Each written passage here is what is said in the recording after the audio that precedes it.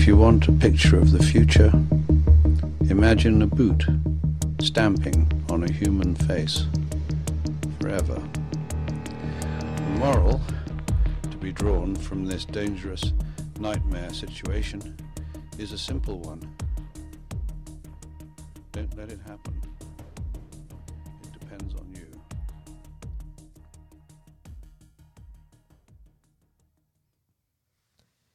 Hello, Welcome back. Hello, world.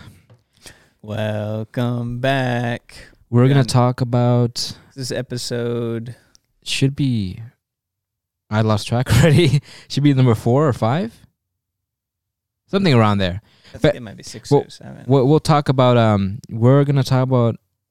We're going to talk about anti-tech terrorists. We're going to talk about surveillance states. We're going to talk about tech skepticism, tech cynicism. We're going to talk about technocracies. It's a ideological spectrum, but at the same time, we are gauging where the states of enthusiasm for tech lie on this spectrum. So the most important thing is we're going to talk about the golden mean. If you don't know, if you haven't been on our Wine Jar Cynics podcast, it's sort of separate. There's a different segment, the Watchdogs. Yeah, we're just trying to find the desirable middle between two extremes, one of excess and the other of deficiency. Sometimes you are in an excess of cynicism, even too much doubt, even too much trust. It could be that level. You could be in deficiency of cynicism. You trust something so fervently, even though you don't understand it. So there's that. That's the thing with this tech spectrum, this tech enthusiasm spectrum. Anyway, we talk about tech cynicism a lot in our Watchdog series, so it is a central concept of our whole series. We try to apply the teachings of Socrates and in the Cynics, also known as the Cynics, and apply it to tech, sort of a tech ethics or an attitude. People call this bioethics. I'm trying to find all the best teachings of the pre-Stoics, the pre-Stoics, the Cynics, the satirists, all the people in this philosophy, and find how to apply it to tech. How to find, people should be cynical of tech. I think that's why we call it this Cynics, right? Because we know about the philosophy, we know why we like it, and that some people shouldn't trust tech too much. But now you're gonna find the farthest right and the farthest left on the spectrum. So that's the whole point of this episode. What does Socrates teach? Distrust. Be distrustful, suspicious of the sincerity and integrity of things. There's a Cynic concept called tuphos. Everything is hidden in smoke. Everything is smoke and mirrors, right? People are just trying to hide what they truly are. So that's why the golden mean is so important. In the Temple Apollo, it used to be board inscription, meden agan, nothing in excess. So even including cynicism itself, sometimes you might have to go away with that because it could lead to some dark stuff too. Anyway, what I'm trying to show you is that there's a whole compass, there's a whole spectrum ranging from neo-ludism and anarcho-primitivists on the far left all the way to the technocrats and transhumanists on the far right. I'd like to place us, tech cynics, or just watchdogs, even in the middle left. In the middle right, I've just placed tech enthusiasts. So let's just explain all the tech attitude, the attitudes on tech. Neo-Luddites. Neo-Ludism or New Ludism is a movement of people who are against modern technology. The word Luddite can be an offensive term to describe someone who was afraid of technology. The movement is named after the English Luddites, who were active between 1811 and 1816. The Luddites were textile workers. They were against the new textile machinery. They believed that the machines would replace the workers over time. In response, the Luddites destroyed many of the textile machines.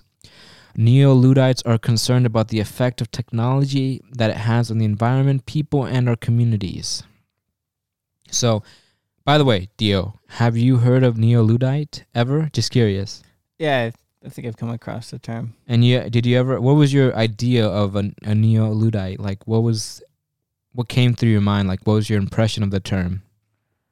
I mean, I guess the closest thing I could think of is like the Amish. Oh yeah, the Amish. Yeah, I would say that they're the soft Luddites, I guess. Yeah, it's for a different reason. Yeah, they're the soft Luddites. So let's talk about the hard Luddites. Ted Kaczynski. If you don't know who Ted Kaczynski is, and I think he is, not the forefather of the modern neo-Luddites, but I think definitely some people see him as the most. He's definitely the most extreme case I can think of. But also, some people actually liked him. They thought he was a genius. He did go to Harvard, and he had some ideas that were correct about the effect of industrialization on people and communities. But, let's talk. Who was he, right? Let's talk about who was he. He was an American domestic terrorist, anarchist, and former mathematics professor. He was a mathematics prodigy, but abandoned his academic career in 1969. Funny enough, 1969. That's the moon landing. I wonder if he did that purposely. Because of that, as a response to that. Yeah, maybe he's just like because he's gone too far. No, really, think about it. We've gone to catalyst. Could be his catalyst. He's like, you know what? We've gone too far.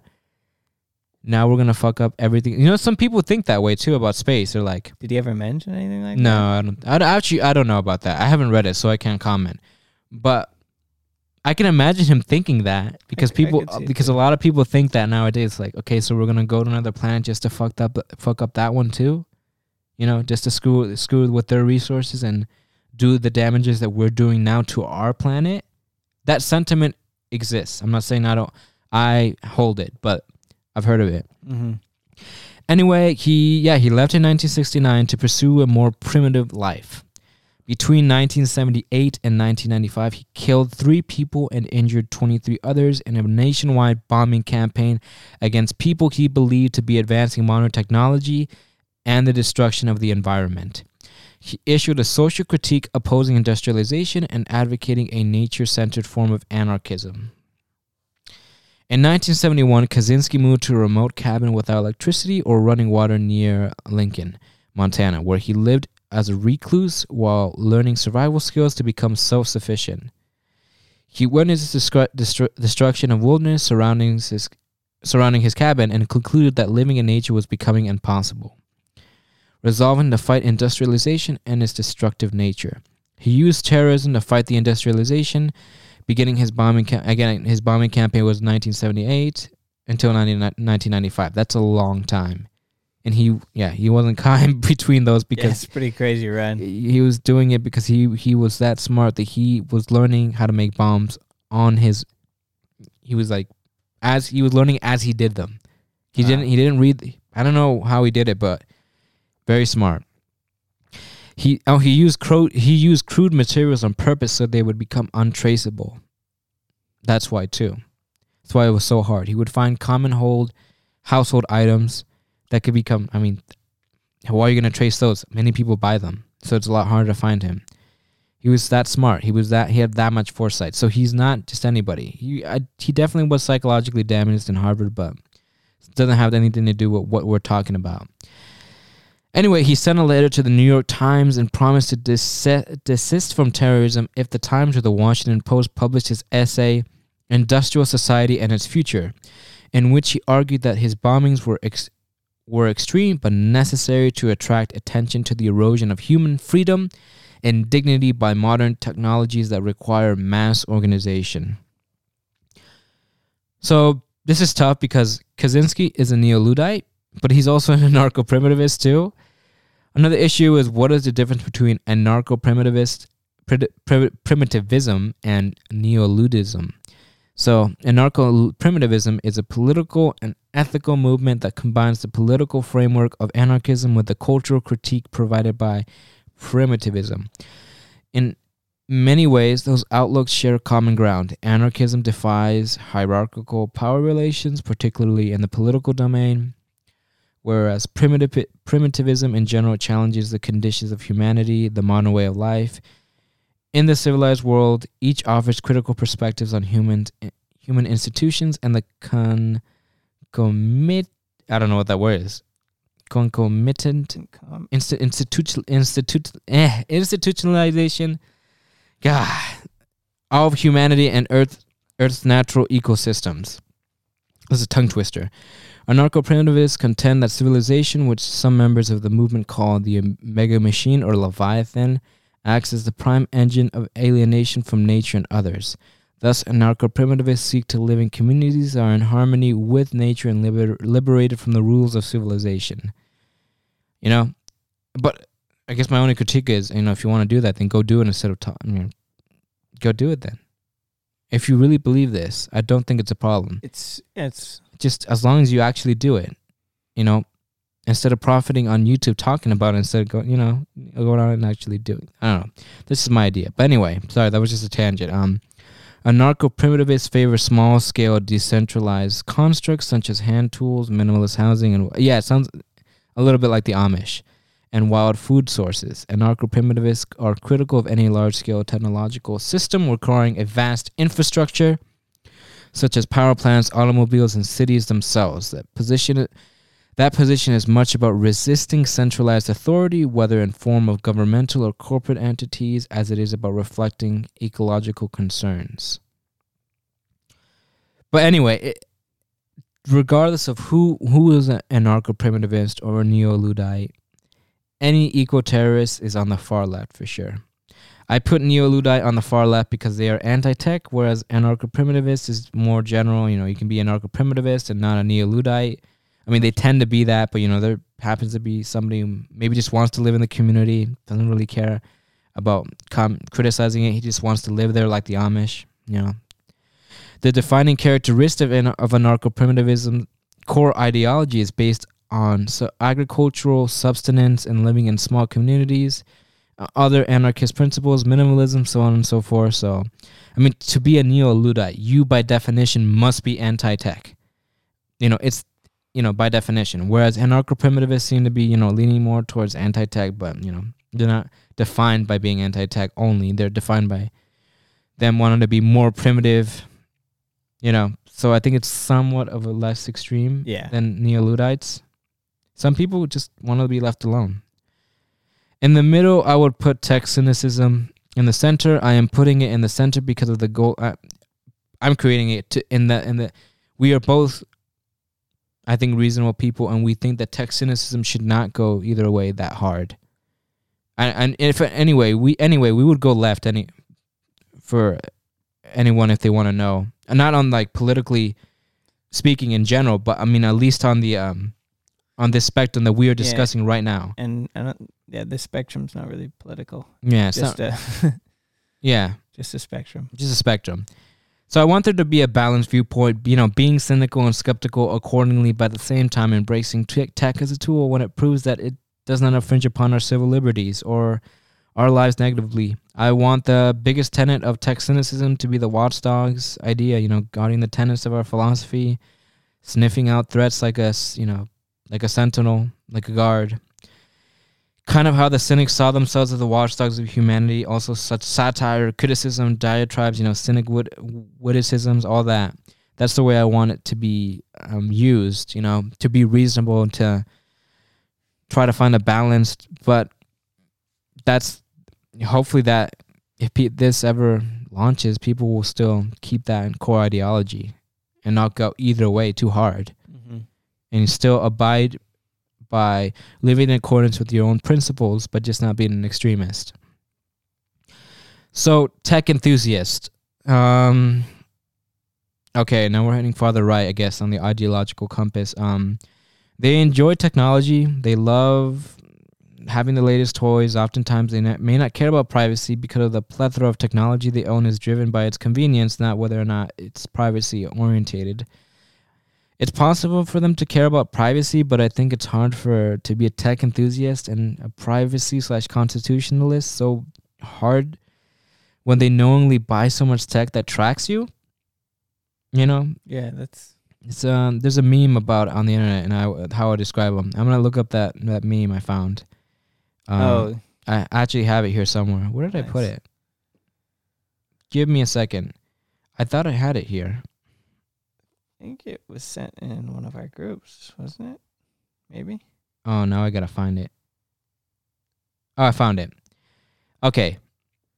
Tech enthusiast. Everything in my house is wired to the Internet of Things. I control it from my smartphone. My smart house is Bluetooth enabled and I can give it voice commands via Alexa. I love the future. Programmer/engineers.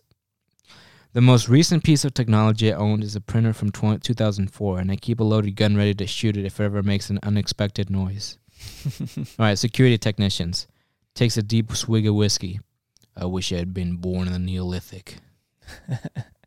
So this is literally the tech spectrum, if you think about it, the attitudes. I mean, you have people who are a little bit too enthusiastic, and it's getting there with this attitude on the spectrum. Then you have the people who are extremists on the left of the spectrum who, I mean, they're willing to kill people. Mm-hmm. So, I mean, it's all bad. And when you have something that's so extremist. My critique of tech enthusiasts would be that they tend to be the people who say you shouldn't be concerned of surveillance because if you have nothing to hide, you know, you have nothing to hide. Yeah. Why should you fear it, you know? Yeah, exactly. They borderline are similar. I don't want to, you know, pigeonhole people, you know, I think that's wrong, but I've seen a trend where people who are tech enthusiasts are like, and I know personally some people, I know it's anecdotal, but they say stuff like this. They say, I mean, it's so convenient though. I mean, how is it going to hurt, right? If people know where you are and they could track you, it's like, I have nothing to hide. I'm not a danger to people. Why would they care about me? Clearly, they have not listened to our privacy podcast. Not at all. They have not. By the way, here's another example of tech enthusiasts where I think it's going a little bit too far. And this is, by the way, in 2018. About 3,000 Swedish people have inserted a microchip into their bodies to make their daily lives easier. People with implants can wave their hands near a machine to unlock their office or gym rather than taking out a key card. So-called biohacking is on the rise as more people depend on, or I am not surprised it isn't in Sweden for some reason. Swedes. As more people depend on wearable technology and interconnected devices, many microchip users are not concerned with hacking or surveillance at this point. This literally, by the way, that's from the article. I'm not making fun of them. They literally would say these kind of things. Many microchip users are not concerned with hacking or surveillance at this point. You think? Of course they're not. That's why they're putting it in their bodies. And that's where this is getting a little too much. Now, the second to last on the spectrum would be the transhumanist. I think they enjoy tech so much that like the last ideology, that they are okay with augmentating and altering their biology. I mean, that's not good or bad with all these things. The only thing I would say is that just the two far ends of both are bad. I would say objectively are bad, but the stuff in the middle, they're just, I mean, they're sort of bad, but not as bad. I'm just giving observations into the attitudes. But anyway, like transhumanism is a social and philosophical movement devoted to promoting research and development of robust human enhancement technologies. Such technologies would augment or increase human sensory reception, emotive ability, cognitive capacity, as well as radically improving human health and extend human lifespans. Such modifications resulting from the addition of biological or physical technologies would be more or less permanently integrated into the human body. Okay. The membership of transhumanist movements tend to split in an additional way. One prominent strain of transhumanism argues the social and cultural institutions, including the national and international government organizations, will be largely irrelevant to the trajectory of technological development. So it does get a bit too extreme in their worldviews, I think. If you're somebody who needs a prosthetic to live and function normally like most people would, then I totally don't think it's a problem with the transhumanists.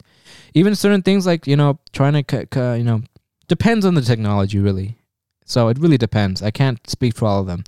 If it's something small, like, I don't know, you want to use an exoskeleton to lift something heavy, it's not a problem. But, the fact that it's the physical technologies that are permanently integrated into your body and alter your biology, I think that's when at least personally, I would I would be a little bit hesitant Yeah. when it's something you cannot take out, like something that's connected to your spinal cord kind of thing.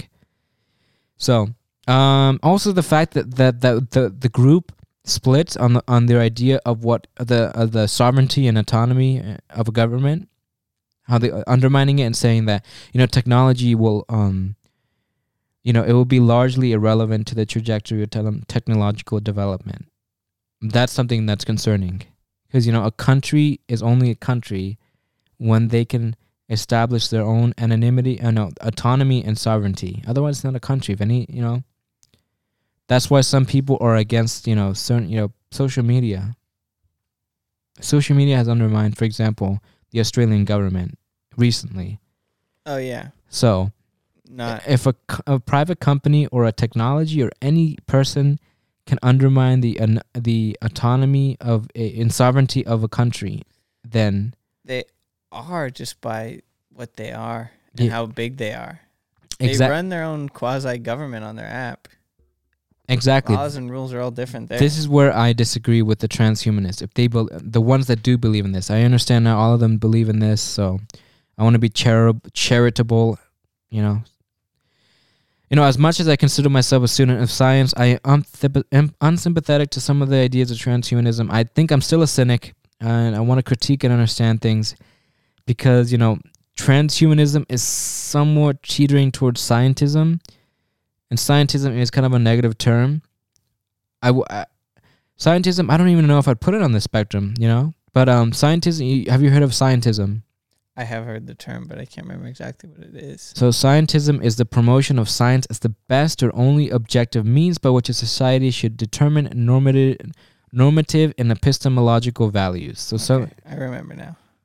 The term scientism is generally used critically, implying an unwarranted application of science in situations considered not amenable to application of the scientific method or similar scientific standards.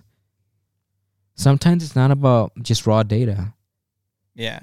It's funny because I've heard people, by the way, I don't want to shit on. I mean, there's so much science can't solve. So with its limited capacity, why would you try to use it to solve everything? Everything has their own lane. Everything. Yeah. Even good things. I think science is very important. I think it's the driving force of our civilization and species. But, you can't apply it to everything, If you're talking to, I don't know, some people are emotional. You can't use scientific reasoning with them or logic. You have to use emotion with them. You have to be sympathetic, empathetic. You have to be conscious. There's nothing scientific about that. I mean, there's scientific processes of understanding it, but sort of, in a way. But, it's just, there's a time and place for everything. That's how I see it. Yeah. So this goes back to whatever means necessary. The ends justify the means. So if you want to understand truth, we are willing to, using innocent civilians, like in Unit 731, human experimentation, or Mengele, Dr. Mengele, who did the experiments on the children in the Nazi camps. That's when you put that's the most extreme that scientism can get, where you are putting, you're using science as the best or only objective means by which society should determine, these values. I mean, that's, I guess, the most extreme, where you put science on a pedestal so much that it doesn't matter. As long as we get science, we get more scientific understanding or knowledge or data, and we crack a few eggs to make an omelet, like Max says. Yeah. That's where it gets extreme, and I disagree with. It's cold, callous, and cruel. Humans become calculations. Morbid curiosity becomes more, the driving force of something. When you get to a point where you believe science and technology is supreme, and we are all willing to let go of our humanity and ethics, this is my problem as well.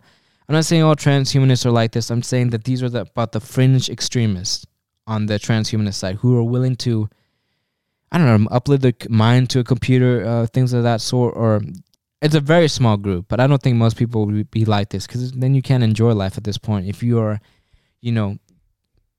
making your heart out of, essentially, metaphorically, like cybernetic, you're becoming more robot than human. I guess that's what I'm saying. Yeah. So metaphorically speaking, because, obviously there's new technology that helps people live with these transplants. I'm not talking about that. I'm talking about... And even some of these extremes are right around the corner. Yeah, it all depends on... What is it in our intro? It all depends on you. Yeah. Don't let it happen. I mean, Neuralink... Yeah. It's game changer. Transhumanist technology. Yeah. Some people have the reasons, but I'm just saying that we have to remain critical because that's what we do in a free society. You can't advance something unless it's the people, or not even the people, but just laws and constitutionality deems it rightfully able to do so under the right pretext. Yeah. Research and understanding. Neuralink solves some health issue for someone and turns it to even better than it was before. And also, by the way, it's Pandora's box. Remember we were talking about Pandora's box? Yeah, that's the unintended. That's where I'm getting. So then other people see it and they want to have that same improvement for themselves. Nothing wrong with them, but they just want to be better. Yeah, I mean, I guess it's noble. And some people, when I think of Neuralink, some people are looking at the bigger scale. We're doing it so, the singularity doesn't make us obsolete, and then we can compete with artificial intelligence and establish our dominance as a main species, all that kind of stuff. But I mean, what I'm trying to say is that there has to be dialogue. There has to be debates. There has to be criticism. That's what's important, in my opinion. And moving on to the next point, I think the most extreme possible, I don't know, maybe even this is more, what we just talked about is more extreme, but I think people ideologically who, are advocates of technocracy or surveillance states, people who are on the farthest right of the spectrum, your enthusiasm of technology is so right on this spectrum that we're talking about, that you're okay with corporate overlord, corporate messiahs ruining your, running your life. You're okay with that. You're okay with them having total control of your data, of how it influences all your life, your mood, your behavior, your consumption, your political views, everything that encompasses who you are. Yes, I don't. There's some people who are okay with that. They understand. It's small. I know it's a small group, but the fact that they exist and they might, normalize it. That's the problem when something becomes normalized on a bigger scale. When everybody's like, "Whoa, security is more important than freedom. I have nothing to hide. I think this is better. This is how we create prosperity. Look what China's doing. There's no murder. There's barely any murder. Things like that. Things of that sort. I think it's on the right of this spectrum. I think to rationalize it it's becoming a little too enthusiastic of the technologies that usually it's technology that enables surveillance too, not just governmental powers, but technology. You need the technology. Yeah, you need the technology, and usually anyway, let's move on to technocracies. Technocrats have nothing. What is a technocracy, by the way? And what is it? The relation between a technocracy and a surveillance state? I think they go hand in hand, by the way. Technically, a technocracy is the government or control of society or industry by an elite of technical experts. Technical could be, people who are in finance, people who are lawyers, but also at this point, the technical experts that we are talking about tend to be engineers and scientists. Yes. For the most part. Yes. Yeah. So when people think of specialists, they're thinking, oh yeah, people who have been in the game for a long, long time and they know how to solve these problems. But no, it's not that. At this point, it's mostly people who are in tech, who are software engineers, or they're AI researchers, or they're in the private sector. That is what it's becoming now. I mean, look at the most influential and most powerful people in the world. It is mostly they are engineers and scientists. We have people who are software engineers, like Mark Zuckerberg, or real engineers like Elon Musk, or you have Jeff Bezos, or Bill Gates. He's another software engineer. They all run the world, software engineers. Funny enough. Yeah, it's so most of the time, what a technocracy is going to end up being is going to be these people in these prominent fields, because this is the field that's going to transform the world. It's not going to be people like economists and stuff like that. People who work in economics, these kind of specialists. That's why. Anyway, I just wanted to clear that up. Anyway, technocrats have nonetheless managed to justify themselves through myths asserting that technocrats make scientific decisions guided only by the data. These technocrats, we are told, care nothing of politics and only make sound decisions based on where the science leads. That's the scary part when people say that. I don't care anybody about politics. It's disingenuous. Everybody cares about politics. Everybody does to a certain extent. Yeah, it's just in different ways, and then in levels of enthusiasm and direct involvement. Yes. But to say that you are totally apolitical, and you're not the only people who can really say that are people who are not contributing to the economy, people who are literally living in the woods, and are somehow living, 100% self-sufficiently. We're talking about, they have their own water, their own infrastructure, their own electricity, maybe solar power, extreme cases like that. Then yeah, I would think so. But if you're living in the economy, you are. I think you said it better. You're contributing to it. Yeah, that's very hard. Very hard. And I mean, even them. I don't think it's wrong to have a political opinion. Some people do, because we're emotional. Because politics is about power, how the power of the government affects people's lives and laws. So, anyway, this is a small rant. Although that all may sound more reasonable or logical to some, the truth is that there is nothing non-political, scientific, or even-handed about government by technocrat. Technocrats, like everyone else, have their own ideologies, their own agendas, and their own interests. That's something that cynicism teaches. That is human nature. People are self-interested. I don't think that's a bad thing, by the way, because we are wired to be creatures that survive through self-preservation, and through self-preservation of identity, of the ego, of what makes us what we think we want to be, things like that. So I don't think that's a bad thing, that we always teach that, because people say, oh, that's such a cynical thing to say. Well, it's true. I'm doing this for a reason. I want to pay my bills. I want to live comfortably. I also want to, expand. People have their interests. I think if you're more honest about it instead of lying and saying, well, I'm above politics. I'm above, I'm completely not rational about this. And you know what I mean? Yeah. No. I think it's a lot more disingenuous. Maybe it's just deflection. Who knows what it is? Yeah. It seems more, it's deflection. It's to, reel people into a sense of comfort by lying to them and comforting them that with the reassuring lie that I'm here to help and I have no interest of my own. I'm completely unself-interested. Yeah. No, everybody's self-interested to a certain extent. Even just to live, you have to be self-interested, because you have to be an individual and to preserve your biological imperative to exist. Mm-hmm. That's literally what, what I mean? It's weird when people say that. But anyway, again, off with the tangent. Often their interests are greatly at odds with those of the general public that pay the technocrats salaries and is subject to the technocrats' edicts. The rise of technocracy has only meant that the means of influencing policy is now limited to a much smaller number of people, namely those who are already influential and powerful in the halls of government. Technocracy seems less political because the political wrangling is limited to what used to be called smoke-filled rooms. That is, technocracy is really a sort of oligarchy. Although not limited to financially wealthy, it's limited to people who went to the right schools or control powerful corporations such as Google or Facebook, or work for the influential media organizations. It's branded as non-political. When you say non-political, that is totally disingenuous. If you say bipartisan, maybe that's better. Yeah.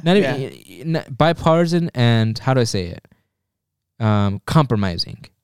Compromising is the most truthful way you can say something like, we're going to have to compromise. Mm-hmm. No, not everybody's going to be happy, but we have to try to, that's the only way to keep social cohesion, through compromise. But for humans, for AI, it's a simulation. But anyway, it's branded non-political because ordinary voters and taxpayers are excluded from even knowing who is involved or what policies are being proposed. In other words, technocracy is government by a small exclusive club, and you ain't in it. You ain't in it. None of us. Exactly. Maybe one of our listeners is just like deep in. He's like, I am. Oligarchies. Yeah. That'd be funny. Oligarchies have a tendency to become authoritarian and totalitarian, I think. And I think technocracy tends to be oligarchic in nature. It is exclusive because, who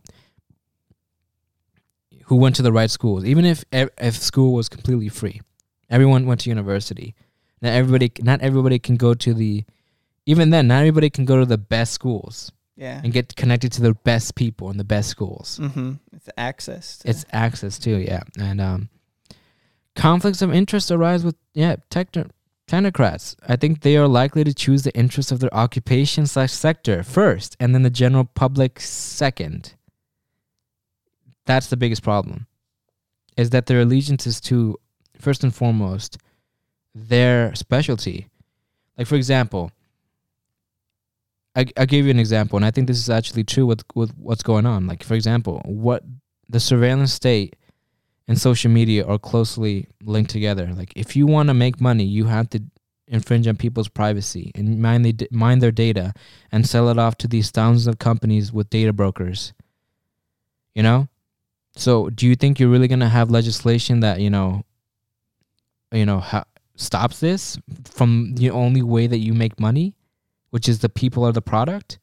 I don't think so. Yeah. If you're in government, your allegiance is to your sector, to preserving it, and to preserve it is usually profit. You cannot profit by not selling people's data. I mean, I don't know why this is so hard for people to understand, because there's some people who are still, strong technocrats on Reddit. I've seen it. Maybe we have to have a discussion with them, but yeah, I'd be interested to read in the groups. Maybe they have a reason, because the biggest technocratic country, you know what it is? It's China. Yeah. And I think that's the only one, from what I understand, where they all are handpicked to be experts in that field, not based on anything else. Also, in the allegiance to the CCP, to the Communist Party of China. And let's talk about that.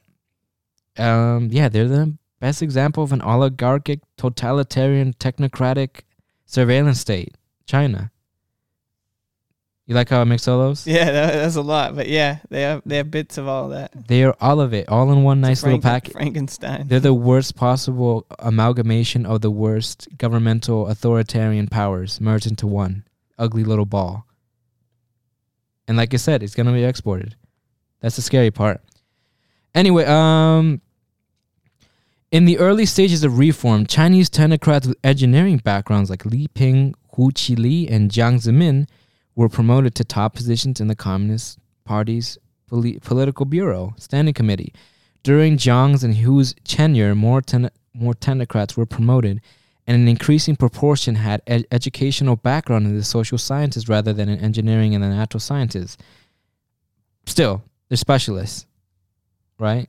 Mm-hmm. After Xi Jinping came into power in 2012, a large number of the technocrats with working experiences in the military and aerospace industries or training in the social sciences, especially economics, were promoted to key positions.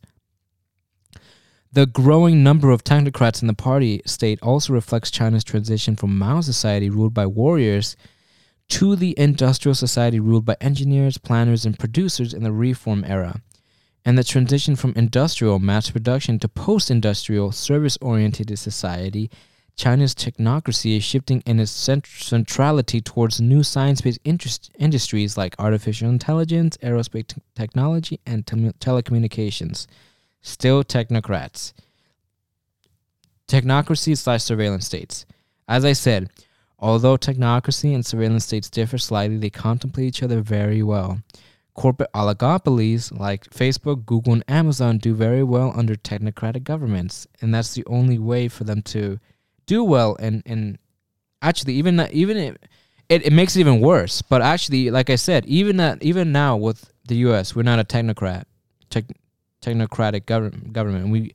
Some people would argue we kind of are, but we're not fully there yet. Like China, even then, they still have a lot of power. So imagine if they both merged. Like 100%, like we're talking about like China, then That's the only way it can go, really, because the interests of the people don't matter. It's the interest to the public sector or the private sector or their companies, are to preserve whatever system they profited off to begin with. Mm-hmm. Right? So it's the easiest way to create a surveillance state other than an autocratic dictatorship. You could have an autocratic dictatorship like back in the past, like all these ones in South America where they would use, or Russia, where you have, the state police.